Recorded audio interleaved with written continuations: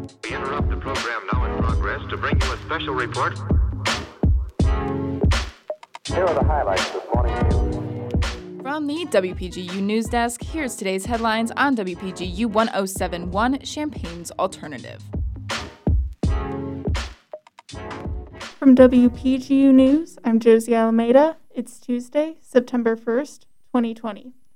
With coronavirus cases on the rise, U of I researchers have developed a prototype of a fast-acting COVID-19 molecular test, as well as a portable device which could be used for reading the results with a smartphone in just 30 minutes. This device would eliminate the need to send samples to a lab and prevent the longer waiting times for results in impacted areas. While typical COVID-19 tests require a multi-step process which includes extracting and multiplying the RNA inside the virus, the new test developed at the U of I develops one to bypass the time-consuming steps while still achieving an accurate result. The Illinois team is collaborating with a Chicago-based technology company, Fast Radius Incorporated, in order to manufacture the microfluidic cartridges needed for the 30-minute COVID-19 test. After 1 week of classes for students, Illinois Campus Recreation has announced the return of some of its fall intramural sports. With social distancing and student safety still a major priority, only activities that do not involve contact will be offered in the fall.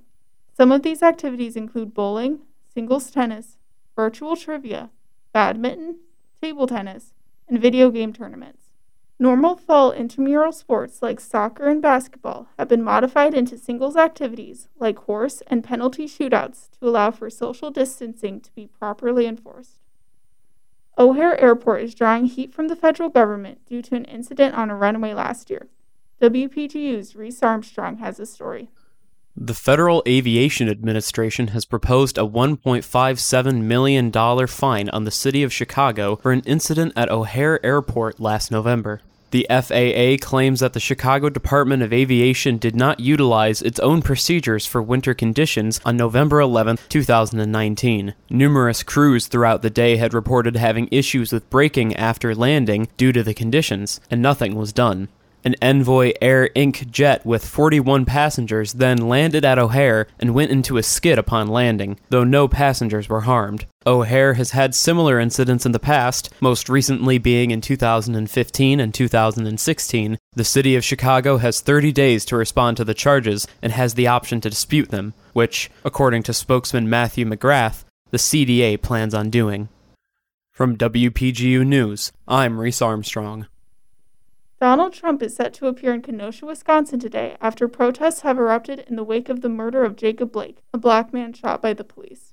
Wisconsin Governor Tony Evans has urged Trump not to come, but the president still plans on visiting Kenosha to spread a message of unity, law, and order. Over the past months, Trump has been critical of many local Democratic leaders in cities such as Portland or Chicago for failing to crack down on local protests, a sentiment he echoed in Kenosha. President Trump is not set to sit down with the family of Jacob Blake, with neither him nor Jacob Blake's father interested in a meeting. Other controversy has arisen over the president's visit as he has yet to condemn Kyle Rittenhouse, a teenager from Illinois who killed 2 people who attended the protests. There are expected to be protesters at the speech today, and Kenosha plans to have an increased police presence to ensure the president's safety. A federal appeals court ruled against the former National Security Advisor Michael Flynn's request for dismissal of criminal charges with an 8-2 decision Monday afternoon. The court's decision withdraws impunity from Flynn and the Justice Department regarding Flynn's admissions of perjury, reversing an earlier decision by the D.C. Circuit Court of Appeals to drop the charges. Monday's decision is the latest in a politically charged case expected to set a legal precedent for criminal court proceedings involving political figures. From WPGU News, I'm Josie Alameda.